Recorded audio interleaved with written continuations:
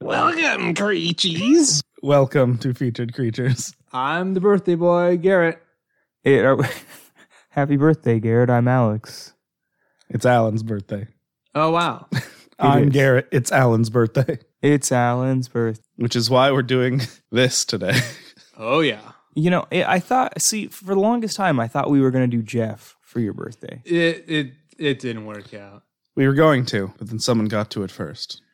Okay. And the time period is too close. So probably next year. Yeah. It just, I guess I'm disappointed because I'm going to have to wait a whole year to find out who/why Jeff. Oh, Jeff will...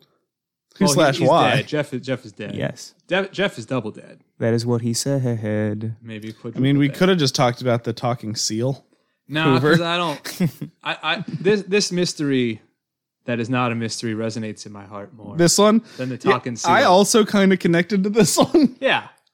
And I hated it. And then we can finally rectify, because you said I did it multiple times. So there's one guy who wanged his head and had hallucinations, and it's this one. Also, not multiple people. This was not nearly as painful as Gnomes? As Steiner gnomes, yes. Yeah. Okay. Oh, this was so easy compared to Steiner gnomes. It's got to be like everything's basically downhill after that. Oh, no, I'm sure. No, there's got to be something worse. There's no way. I mean, like, so much of that was just like nonsensical rambling strung together. No, it's all sensible. It was 7 hours of a long, droning speech. It's like, hello, I'm Ira Glass, and today we'll be talking to you about moon Too gnomes. interesting. Your voice has too much character to it. That is not a statement I'm used to hearing about me. It's anything compared to the lectures I listened to. I am frequently accused of being cold and robotic. You're a Darrow.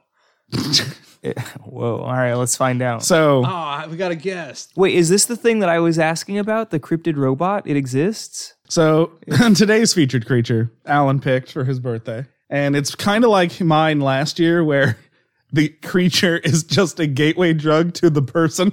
Yes. And I will do full disclosure. I have not read Shaver's stories because I don't have pulp magazines. I like doing the research for this. I'm like, my grandma collects those still to this day. There are probably. I wonder if she has any that have one of his stories in it. Oh, man. Yeah. So first, let's get to the creature, the Deros, Deros.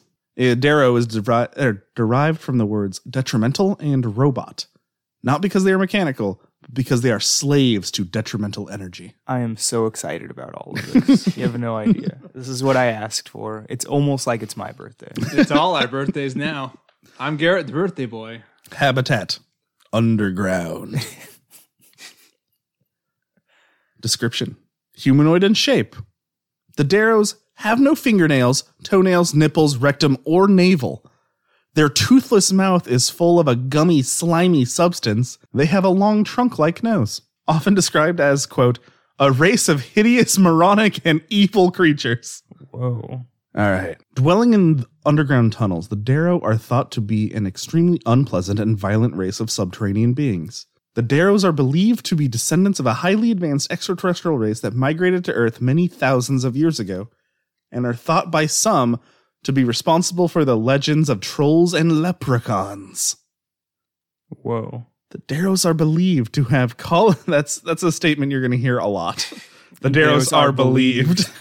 The Darrows are believed to have colonized both the surface and the interior of the Earth, and despite being the descendants of a highly advanced alien race, the Darrows are believed to have deteriorated both physically and mentally. Once again, the Darrows are believed to influence the behaviors of mankind by firing deleterious rays responsible for most of the deleterious rays towards the surface from their underground layers. These rays are thought to be responsible for most of the world's wars, violence suffered by mankind. Well, okay, so you're telling me that these underground dwellers, they control, the war propaganda, and they're the cause. I like how slow on the take you are. Just like waiting for it.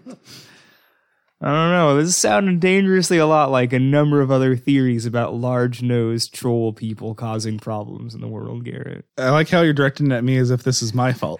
I just... Alan. Hey, I'm just Garrett, the birthday boy. Everything checks out. Now I don't know. Okay. Deleterious rays responsible for violence. The Deros are at war with another race of subterranean aliens known as the Teros. Oh my god. The Deros and the Teros are both descendants of the same original alien race to colonize Earth, but the Teros attempt to help mankind and thwart the Deros in their attempt to destroy us. Well, that makes sense, right? Because the Teros, they have navels and anuses and nipples, right?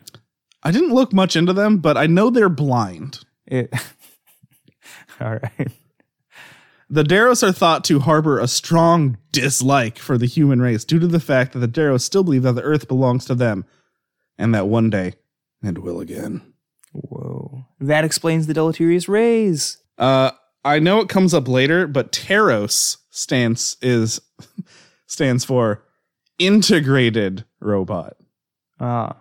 Yeah. Which should stand for DNA Integrated Cybernetic Enterprises, DICE. DNA Integrated Cybernetic Enterprises. Robot.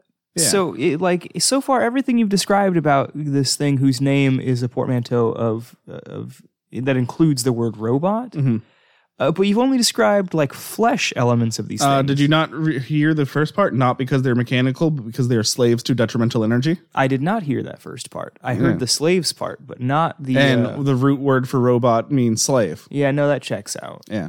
All right, well, checkmate. I just, I went from just soaring high to completely disappointed. Well, don't you worry. Oh, I forgot to read the thing at the beginning. Well, read it now. Before there were little green Martians and tall blonde Venusians, there were Deros. Oh, that's a pretty good tagline. Did you come up with it? No. I found it on one of the research pages. It's okay. You can cut that part out.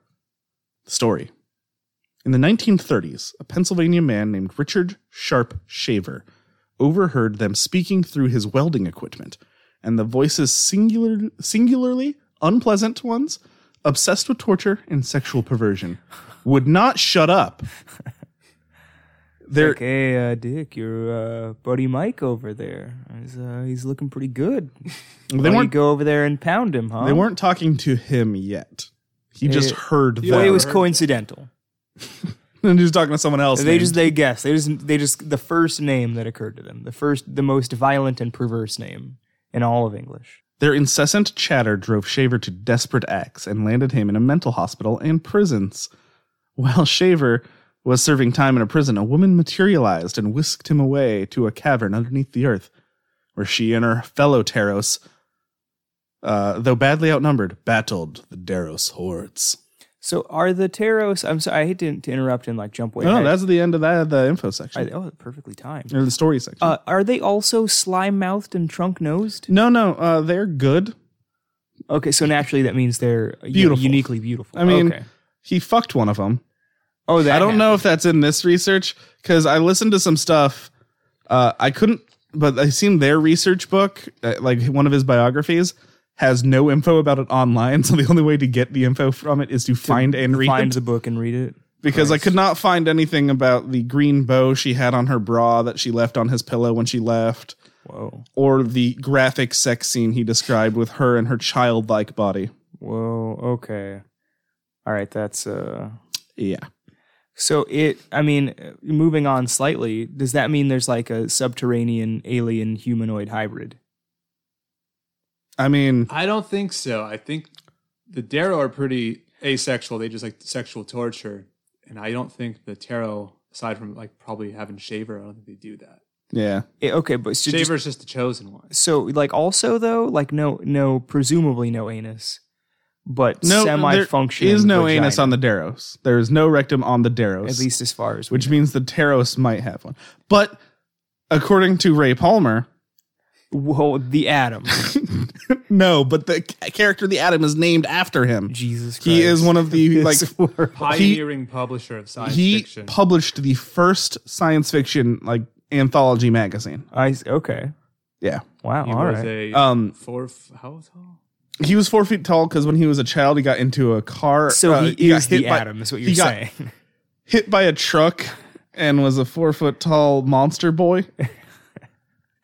He described himself as a monster, but he got a kind of hot wife, so... Nice. He had that winning personality, and he was like, you know what, look, dude. But then publishing publishing Richard Shaver's stuff kind of made him a pariah in the sci-fi community. That's so weird Yeah. because I would think they'd be into it. No. If I remember, a young Harlan Ellison starts a campaign to shut him down. And Okay, I love that. All right, that's and a lot Ackerman. of fun. Yeah. But Everyone- why? I mean, these guys we're have gonna- no problems we're with gonna writing get- we're gonna about, get to about it. This is banging things with child bodies. we're going to get to this. That's not why. That's not what Ellison takes issue with. See, that's what I'm like. That's the only thing that I can find. Okay, just get to it. Get to the so thing. I gotta now hear we this. move away from the Darrows because that's all the information online about the Darrows. So now it's just the backstory of feuding between sci-fi. No. authors. Now we get into the life story of Richard Sharp Shaver. Oh my god. Okay. Born in Berwick, Pennsylvania in 1907, Shaver studied art and joined the communist John Reed Club as a young man. In 1933, he married fellow art student Sophie Gurevich and had a daughter the same year. During the Depression, Shaver found work as a welder in an automobile factory. He became paranoid, believing that people were following him, and was distraught by the death of his brother in February 1934. The following August, his wife admitted him to, that is Ypsilanti State Hospital. Ypsilanti, yeah. Okay.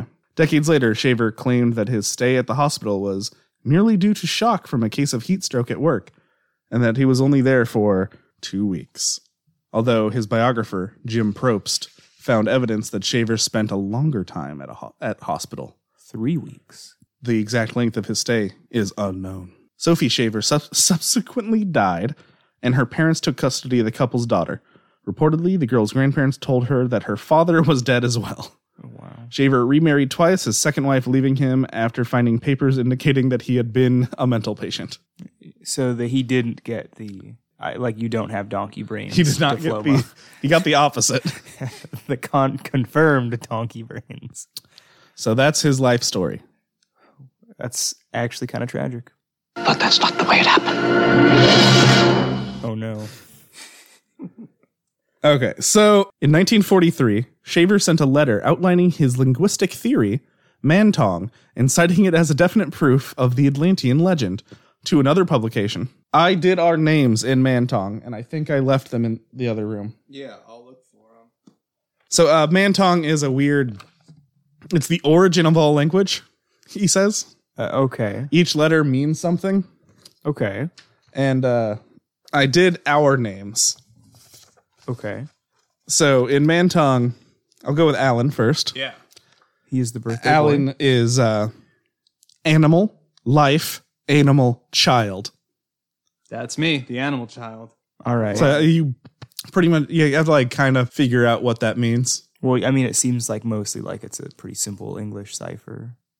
I mean, what the word together, those words mean. I'm the animal child. I'm wild. He's a life-filled animal child. Alex is animal, life, energy, will. None of those things are accurate, I know. You got the will. except maybe the animal part. That part's accurate. The will, the life, energy, none of that. So I think mine is pretty fucking spot on. Mine what is you got? mine is this show. Mine is generate animal horror energy integration. Wow. Shaver is onto something. Generate horror. Checks out. Generate animal horror energy integration. 2 horrors and I got none. It's because that's R is horror. And I got the rest of the alphabet for you at home. A, animal. B, to be. Yeah, it's just B is B and C is C, but C is C-E-E or S-E-E-C. I have As in a two C. link to Okay. this. I'm going to post it on our Excellent. Discord server. So you can figure out your man-tong. Okay, so I thought this was going to be like just cryptographic insanity and like he might have gotten lucky and coincidentally. It's like, I can't even remember what the old writing system is, but it's like does he that- figured out the Indus Valley script or something coincidentally and instead it's just a bad cipher. It makes me Yeah, upset. no, it's just words mean letters mean things. Sometimes they're syllables. There's a list of what individual words mean as an example, and bad is like be animal detrimental. Which again checks out. Ray Palmer's pulp periodical Amazing Stories, and Palmer duly published Shaver's findings in the December 1943 issue of his magazine. The following year, Shaver sent another piece of his writing to Palmer, a 10,000-word article called A Warning for Man. In 1945, this eventually saw print in the form of a 31,000-word story. It had apparently been rewritten by Amazing Stories staff called I Remember Lemuria. I wish I could. Maybe that's it, right? Is it you have to be like an insane person to be able to write just a 10,000-word article about something that you're just passionate about personally? Yeah. Well, that's just passion is being insane. I couldn't. I guess it checks out. This was a big hit with readers. Reportedly, fan mail went from around 50 letters a month to 2,500. Holy moly. Material on the Shaver Mysteries, as it came to be known, continued to run in Amazing Stories throughout the following years. The stories went under such catchy titles as Invasion of the Micromen, Mer Witch of Ether 18, Zegor Mephisto's Collection of Mentalia, and Of Gods and Goats. Whoa, no, thank you on that one, bud. The June good. The June 1947 edition of Amazing Stories was billed as the, quote, all Schaefer mystery issue. So they struck gold with this guy. Oh, yeah. But it these are stories written by him, or these are like just All stories Schaefer. ghost written? All written by him. Whoa, okay. But the first one was like reworked by the staff. The second one was reworked. Or the second one was reworked to make by it the a little more interesting. I see. And then the whole all Schaefer mystery issue was described as the whole affair as, quote, the most sensational true story ever told. Yeah. Because according to Schaefer, while working as a welder, he heard voices that were being projected into his head through his welding equipment. He claimed that the voices originated from an underground civilization, and that in a past life as a fellow named Mutan Mion, he himself lived in these underground cities. The inhabitants of these caves, although human, originated in another solar system. Once an advanced civilization, they had since degenerated. Shaver called these beings Darrow. Not all of the inhabitants of the subterranean cities were corrupt. However, the underground is also home to the Tarot, or integrative robots, who defend humanity from the Darrow. The voices he heard were just the beginning. Shaver claimed to have been jailed for vagrancy, only to be released under mysterious circumstances and taken to meet benevolent subterraneans. Here's a quote from him. I like that these subterranean alien people, who I'm just envisioning completely naked for some reason, by the way. No, she wore a bra. Well, not her specifically. I wasn't even thinking about that. I was just thinking about these slime-mouthed trunk men just wandering around. Oh, they're definitely Yeah, 100% they're naked. Gray and nude, Yeah, just slimy. tooling around on the dirt. But they have vagrancy laws in their underground. No, he was arrested human. in human law, Oh, okay, all and right. then one I of just- them got him. Okay, Or one see, of the good ones rescued him from human prison. from regular human prison, Yeah. but presumably clothed, or at least broad. She had a bra on. All right. Here's a quote from him about what happened is a girl comes leading the turnkey who acts like he is walking in his sleep. He turns the key and lets me go. She leads us both down the hall to the other door, who he again opens, and we both walked out. I love this man so much. I followed her with somewhat mixed and numb sensations for about a mile in the night outside of the town. Then we walked into a hill. A section of the hill closed down behind us. All the time I knew she was just a sort of transparent projection. But you had to get close to see the difference from real. And so I was in. I spent a day or two talking to them, and they filled me in on the whole complex situation.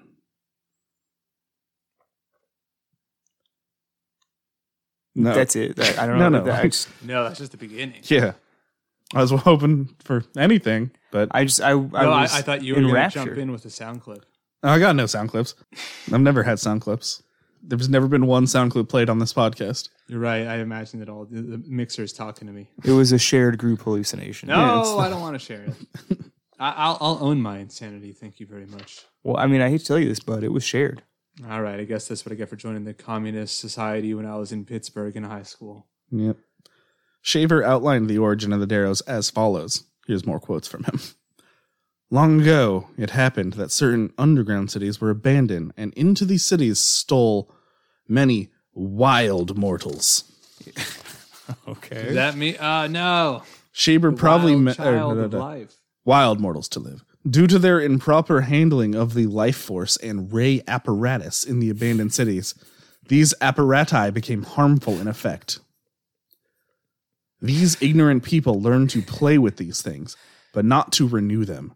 So gradually they were mentally impregnated with the persistently disintegrative particles. These wild people living in the same room with degenerating force generators in time became Darrow, which is short for detrimental energy robot. Gotta say that every time. Okay, wait, hold on. I feel like I'm just causing all kinds of problems in this episode. No, this is your job. So they are aliens, or they're humans that escaped into the alien cities, Okay. and because the alien technology got stupid. Humans aren't from Earth. You gotta wrap your mind around that basic concept. That's the starting point. So all the Yes. humans on the surface are also descended from aliens. Yes. Okay. And so these guys, the undergrounders with their truffle noses, They don't have those yet. Okay, but they're going to get them This is- presumably from this- the dumb machines. Yes. Okay. All right. Are these the same humans then that they had to go back in time because they failed the test? No, that's a whole Is it different these? dumb 'Cause theory. Okay. All right. When this process has gone on long enough, a race of Darrow is produced whose every thought movement is concluded with the decision to kill. Shaver stated that the Darrow could interfere with the surface world using mind control devices and death rays. Some could even walk on the surface world disguised as humans, although others were too deformed to pass muster. Wow. And now, it seems like I don't have that much left, but now I go to my phone. So these things, while you're getting your phone ready, do you feel like these might have been some of the inspiration for the Daleks? I mean, those are like obviously actual robots with like a thing inside of it, but like, I mean, they're not robots, they're power armor with a thing inside. well, of yeah, them. but they're like a stupid hate machine, made to like be the sort of the master race, but they're the same kind of thing. I don't know. I see a lot of overlap. It feels to me like the old Doctor Who writers might have been like, oh yeah, like we could part do of the that. problem with Shaver is he was huge to the rage of everyone else. Yeah. Is that what it is? That his stories are just stupid, and that like the common folk liked them? So he's like the original George Lucas, right? Well, Where like I'll- the story's I'll- pretty silly, but like it's crafted well enough that we get regular to people like it. people's reactions. You see, you have reviews in there. I I'm guessing none of them are going to be. Ironically, one day this will be taught in schools.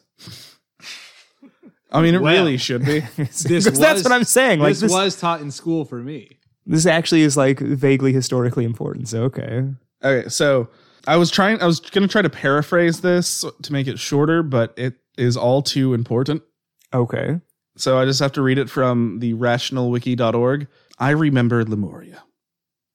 You can read the whole story? I don't think this is the whole story. It's just like, it's the... Like a synopsis Yes. / excerpts. Yes. Okay. I remember Lemuria takes the form of a fairly unremarkable pulp space opera that starts off on Earth several millennia ago, when the planet was known variously as Mu, Pan, and Lemuria. The underground cities of Mu are home to two races called the Atlans and the Titans.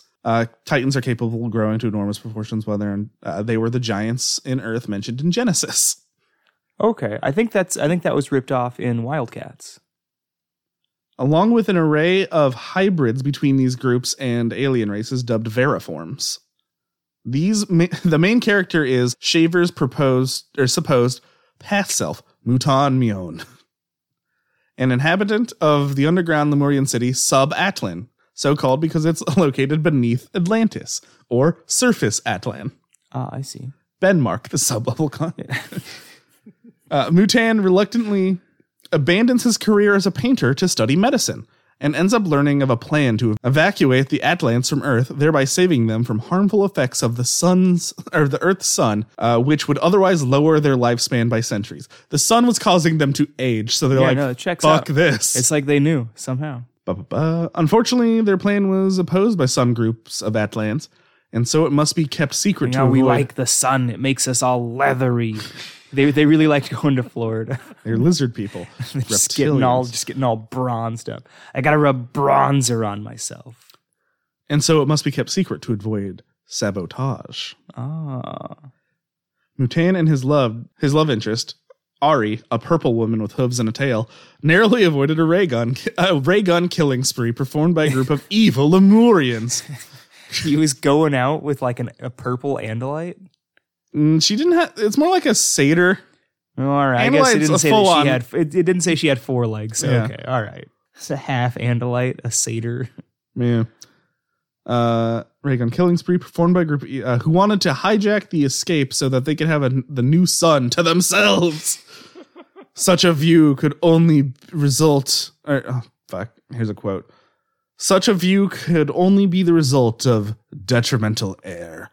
I mean, this story sounds friggin' awesome so far. I'm just throwing that out there. Like I can see why this was a hit and why it would make Harland Ellison mad. Calling Monster Island. Calling Monster Island. All right, there was a small technical hiccup, but I think we're back to, the story. Mutan and his comrades escaped the attacking Darrow and flee into space, arriving on the planet Kuanto. Once they bring news of the Darrow to the Nortans,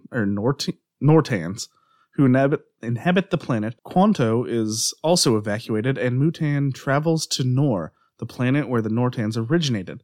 There, the Nortan priestess Vanu gives him the mission to return to Earth and leave behind a message, parentheses, using, quote, this quote's in parentheses, imperishable plates of Tel-on-Neon, our eternal metal, preserving Lemurian science for the civilization's degenerate descendants who have left the underground cities will become short-lived midgets under the harmful effects of the Earth's sun. So it's like, hey, you guys are going to get real stupid and dangerous, so here's all of our super science. Yeah.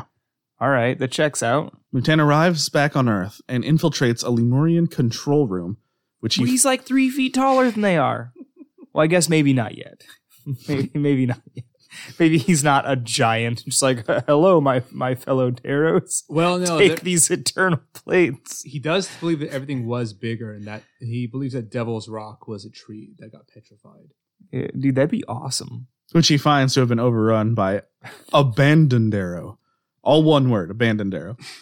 Described as hideous dwarves and descended from fugitives who had broke into abandoned underground cities and used defective pleasure simulators, resulting in deformed offspring. It turns out that nearly a century ago, the entire government was taken over by these Abandoned Darrow who are working for an exile Lemurian elder named Zate. Wow. Okay, no, this is pretty good. After a climactic battle, Mutan and the Nortans managed to defeat Zate and his Abandoned Darrow using a sleeping ray. Zate was Zate was a 300-footer, and he was not only big, but amazingly fat from his soft life in his hideout, says Mutan. How big relative to this 300? Like, is he dealing with Pulpo? Yeah. He's gonna roll over and turn into a bed? Now all I can think about when I think of the Darrow is the kid with the money stand. Oh, God. All the Darrow are that boy. Oh. Oh, my goodness. Upon finding the comatose supervillain, it was going... he's a 300-footer, soft fat from a soft life. Yeah. It was going to be a real job to get him to the surface alive. It would not be surprising if the soldiers found it necessary to take him apart and reassemble him later on. What in the world? With the villains routed, the Atlans set off for another planet, catchily dubbed New Mu, leaving Earth to the wild men in the culture forests. The culture forests. Yeah. That sounds like a Gore Vidal novel. The wild men in the culture forests. The story has been reprinted in a few books alongside The Return of the Sathanas, a sequel that originally ran in November 1947 issue of Amazing, this time co-credited by Bob McKenna. This story insults our old pal Satan into the Shaver cosmology. As Mutan and Ari travel back to Earth to take on a Darrow named Sathanas, ruler of the planet Satana, the inhabitants of which were referred to as Satanists. Ah, okay. Sathanas is described as a hybrid of a goat-legged alien race, horned titans, and a group of humans called angels. Apparently, Shaver and co. were trying to draw a connection between the angels of Judeo-Christian belief and the Germanic tribe of angels. Sathanas is identified as an archangel. Not angel, angle. All right. Like E-N-G-L-E. A-N-G-L-E. Oh, all right, fine. The story also throws Norse mythology into the mix, with the heroes meeting Odin, described by Mutayan as having a, quote, a ruby red Santa Claus face. Wow. And the rest. Although a footnote explains that these are not the original Aesir, but merely people named in their honor. Oh, shit. Are you telling me this book has an author's note? The story also briefly goes into some detail about the Atlan's first arrival on Earth, after which they founded the city of Atlansgar and fought Cronus, the Midgar serpent, and the mad early Titans. All right. Mutane's adventures were also recounted in Invasion of the Micromen. You know, I mean, if there's like 300-foot people, I guess it makes sense they'd basically be Greek gods and titans. The land of Kui, and what appears to have been the last Shaver mystery story to run in Amazing, We Dance for the Dom. Like D-O-M. Yeah. As in short for dominatrix. Detrimental, whatever O and M stand for. Okay. Detrimental orgasm machine. God damn it, you're right. Shaver's contributions to the magazine prompted some bizarre entries in the letters column. Oh, no. January 1947, an issue of Amazing published a letter by one Margaret Rogers. Rogers claimed that while suffering from a heroin addiction in Mexico City in 1930, she was taken into a cave through a concealed entrance by her friend, Doc Kelmer. Inside, Rogers was taken into the care of a race of 10-foot-tall cave dwellers named Nephi. You know, I gotta wonder if some of these people are like crazy people, or they're like, oh, I like this story. Here's like my idea for a story. Right? What is a spec script, and I'll is? just write it like it's this happened to me, and it's just like kind of like a neat idea. She found 10 feet tall Nephi. The Nephi were advanced people who were able to cure Rogers' drug addiction using their technology. They also had vehicles powered by thought and shrinking machines, which allowed them to pass as humans and walk on the surface world. The magazine also received a lot of backlash, saying that the Shaver stories endangered the sanity of their readers. They tried to contact like governors to get it to like make it so they can't publish them. Really? And this was led up by other sci-fi authors. Why? Because they were claiming the Shaver mysteries were true stories. Well, yeah, but I mean, like, you know, we don't do that today. You know. Well, they also didn't like that he was so fantastical. And they were just the whole nuts and bolts, harder sci-fi Your thing. mic is pointed away from you. Yeah, I didn't notice how far this was. Yeah. But yeah, sci-fi was starting to get more technical, and they didn't like his whole syncretic hodgepodge of everything. Because so he's like a soft sci-fi fantasy. He's also just he doesn't think he's sci-fi. He's And also they he's like early George Lucas. No, to him this is all real. This all happened. I mean, like, yeah. like I said, he's early George Lucas. He's like he's like Elron. Yeah. L. Hubbard. The Great. Elron half Elvin. The other Elron. You were. It's funny you say Lafayette Ron Hubbard. Lafayette. It's funny as you say this though, because that's what I was thinking. It was like, you know, we got a Battlefield Earth movie. Like, why don't we have this as a movie? This seems not ready. This seems like a much better movie than Battlefield Earth. Yeah, I remember Lemuria seems awesome. Yeah. Like I'm digging, like some of it's pretty silly, like the back and forth to Earth leaving plates for your degenerate race of humans.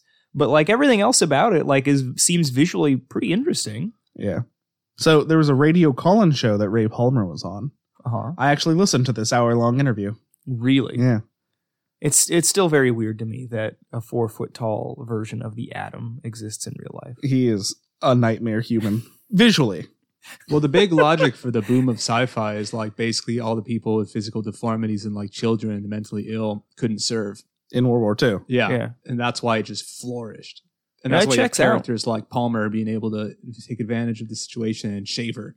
Shaver should not be on the front lines ever. And I mean that coupled with like the rise of the teenager as like a market, it's like the perfect storm. Everything kind of led together, and these like super niche things that it kind of always existed came to the forefront. Exploded. Yeah. One listener brought up accusations that Shaver's claims were lifted from Edward Bulwer's Edward Bulwer Lytton's Yep. 1871 novel, Vril, The Power of the Coming Race. Yeah. Palmer responded by suggesting that Bulwer also visited the Darrow Caves. See, and this is where Palmer's the genius. And no, checks out. Like, oh yeah, it all ties out. Eventually, Palmer left Amazing and started promoting the Shaver Mysteries elsewhere. In 1948, he published a book reusing the title I Remember Lemuria along with Fate, the first of his several magazines dealing with ufology and the He paranormal. published the first Fate? Yeah. All right. No, he's the titan of sci-fi. The two men went on to co-write a book entitled The Secret World.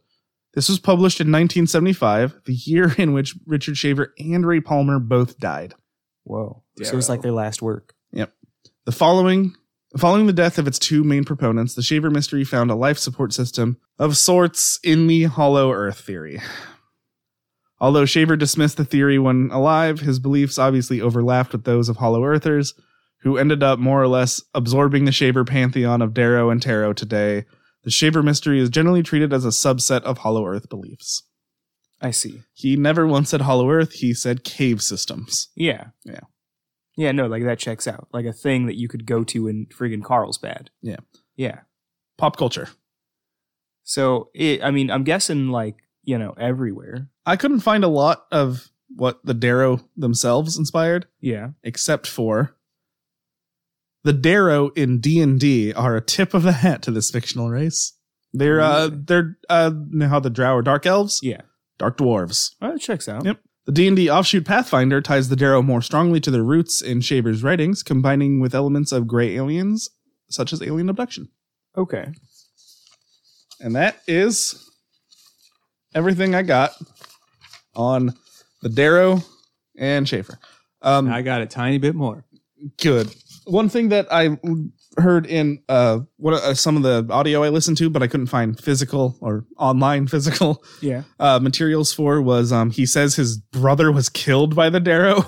The one that died in the 30s. Yeah, in early 40s. Okay. Or 30s. Yeah. I thought it was like 33, 34. Wherever his brother died, the Darrow did it. I see. All right. No, that checks out. What'd you got, Alan? Yeah, later towards the end of his wife, I forget where he moved out because I'm a bad researcher today. His wife found these rocks. Like, oh, look, these broken rocks look like shapes. Like, no, there's no such thing. There's no shapes in there. Oh, the Atlantean and the Lemurian hieroglyphics. The rock fogo. Yeah.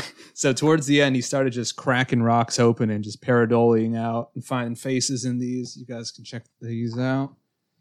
But yeah, he did a bunch of them. And he started taking photos of these rock fogos. And yeah, this became a big obsession towards the end of his life. I think just wherever his farm was, just had a bunch of rocks. So he just like cracked these things open and just started painting faces in them. Oh, they were docking him too. So it never ended, even though he Yeah. wasn't published. He was always being contacted. Oh, he also married the Lemurian girl that got him out of prison. Okay. That's in the book where he describes the graphic sex he had with her. Oh, all right. Yeah. It's just kind of weird. I mean, but he knew she was like a Force ghost, and he was like, she was oh, a whatever. Force ghost when she got him out of prison, and then she led him to the underground world with the Tarot. Here's how he got the information for his past life in Lemuria. They have a Assassin's Creed machine. Okay. They have an Assassin's Creed machine. Where you go back in time through your memories. Yes. Okay. And he did that so much and lived through so many lives that he eventually knew more than the Taros themselves. Pop culture, Assassin's Creed. Yeah, I can add that because that's definitely the same thing. It's funny how that's become the Deus Ex Machina. So, some of these are pretty cool, but Yeah. is it alleging that he found these? No, he cracks them open. They Cracked talk to over the him. rocks, and then he's like, "Oh, here's some pictures." But that's what I'm saying. He's like, oh, I cracked this open and this was inside it. Yeah. Yeah. But it's like obviously just like painted. Oh no, he paints on it. He paints but, what's like, already there. He's making Yeah. it visible for us Oh, plebs. okay. Yeah. Okay. All right. So it's not, it's a stupid hoax, but it's not like, No, we're the stupid ones. Yeah, oh, dude, there's like some more of these like trading cards back here. yeah. The sun is making us old and dumb. Come on. Well, I mean, some of us makes us stronger. No, Nope. that's the dumb talking. I just, Dude, who's this guy in the back of the book? Dick Toronto. I don't know. That is a great name. I mean, it's I think Richard he was Toronto, but the like big, still, I mean, like it is. He's one of the main biographers, I think. Yeah. Well, Dick Toronto. That's a good name. everything I got on. Patent pending. That's everything I got on him. Yeah, there's probably more I'm not remembering. I know we just did this episode, but I really want Last Podcast and Left to do an episode on him because they plan their episodes out like years in advance. Yeah. So they have months and months that they can dedicate to research on a topic, and they have research assistants. No lie, Alan. This morning. I did this this morning. I did it this morning. And I haven't researched the HACEP archives I listened in about to 4 years. six like hour-long interviews and did all of this since 3 a.m. Speaking of, also, I have my shirt. Visit the HACEP archives. We have all of these books. Bring your rock fogo. That leads us right into plug recommendations. Yeah. Oh no, I gotta go last. I don't remember what I was gonna plug. I was gonna plug something, but I gotta go last. Have I done anything? Have I experienced life in the past week? You had a birthday. I had a birthday, but I can't plug anything from that. I'm gonna plug that fucking cake I had. There was a cake? Yeah, I still have a From piece what was of it it. called? man. It was called Nothing Bunt. It's a local cake shop. Oh, yeah. The cake was so delicious. It was so, you can't call this cake moist. This cake was, what did I say? Straight liquid. What did I call this cake? It was the opposite. It was very dry. No, it was really, it was a warm dry. So no. it was It was beyond moist. slimy. No, Ugh. Like a Darrow. it was super dense. It's- On my plate when I shook it, Garrett, it was are you describing a good cake or a bad cake? a good cake. Okay. It was so dense and delicious. It was like tres leches, where it's like the No. like the point of the cake is No. for it to be a liquid. It wasn't a liquid. It was like Jell-O. It was gelatinous. But it was still This cake bread. was so good it was viscous. There we go. It was it was still a solid. It was bread pudding just pressed into the form. It of was just a bunt cake and hyper dense frozen. cake. It was delicious. It was from a place called Nothing Bunt Cake out here in Santa Clarita, California. I'm done. I plugged a cake restaurant that no one else, maybe like 4 of our listeners can order from. you can just order in advance. They'll ship it, right? Isn't that don't what we know. do in the quarantine times? You just cryogenically freeze it and wait for later. What's your plug, Alan? I'm gonna rewatch these documentaries soon for an essay. Jarvis Cocker, the front Jarvis of Pulp and other stuff, had this great BBC documentary called Journeys to the Outside. It's a 3-part series on outsider artists, primarily the ones that build homes. And it's a great one. I really recommend it. It's online. My favorite one's the Tower of the Apocalypse. This former quarry builder built this whole giant castle, just a castle tower, and explains the apocalypse doesn't mean the end of the world, and he gets very mad if you say that. But there's also an underground cave thing where like these dinosaurs are tearing people open, and he's explaining the history of man as brutality, and he wants to end that. The apocalypse means like a rebirth of goodness, if I remember. All right. Interesting. Since I've been meaning to do this and I haven't done it yet, I'm plugging Sasquatch. Yeah. I'm finally doing this. It's a Sasquatch in the forest playing saxophone. Yes. Wow. It's usually pretty good. Usually it's pretty short form, but there are a couple that he's done that are like full song. So I'm gonna post the Baker Street one as your plug. good. You should post that one for sure. But yes, that is what I'm plugging. Sasquatch. Man, the merch on Sasquatch store is really cool. I haven't checked any of it out. This is kind of one of those things that it's like it seems like a no-brainer. Yeah. Like, why didn't somebody do this 10 years ago? So I'm really excited for next week's episode. That's not a birthday episode. Yes. It's another classic. It's a good old cryptid. Not a mythological monster, not a folklore thing. It's a good old classic crypto. Well, that's good. Yeah. Finally getting back to our roots. Some Our namesake. Michigan. No, we're featured creatures. Well, We talk All about right. all creatures. all right, Wait, you know, We didn't make the mistake of naming ourselves something very hyper specific. Wait, we have features?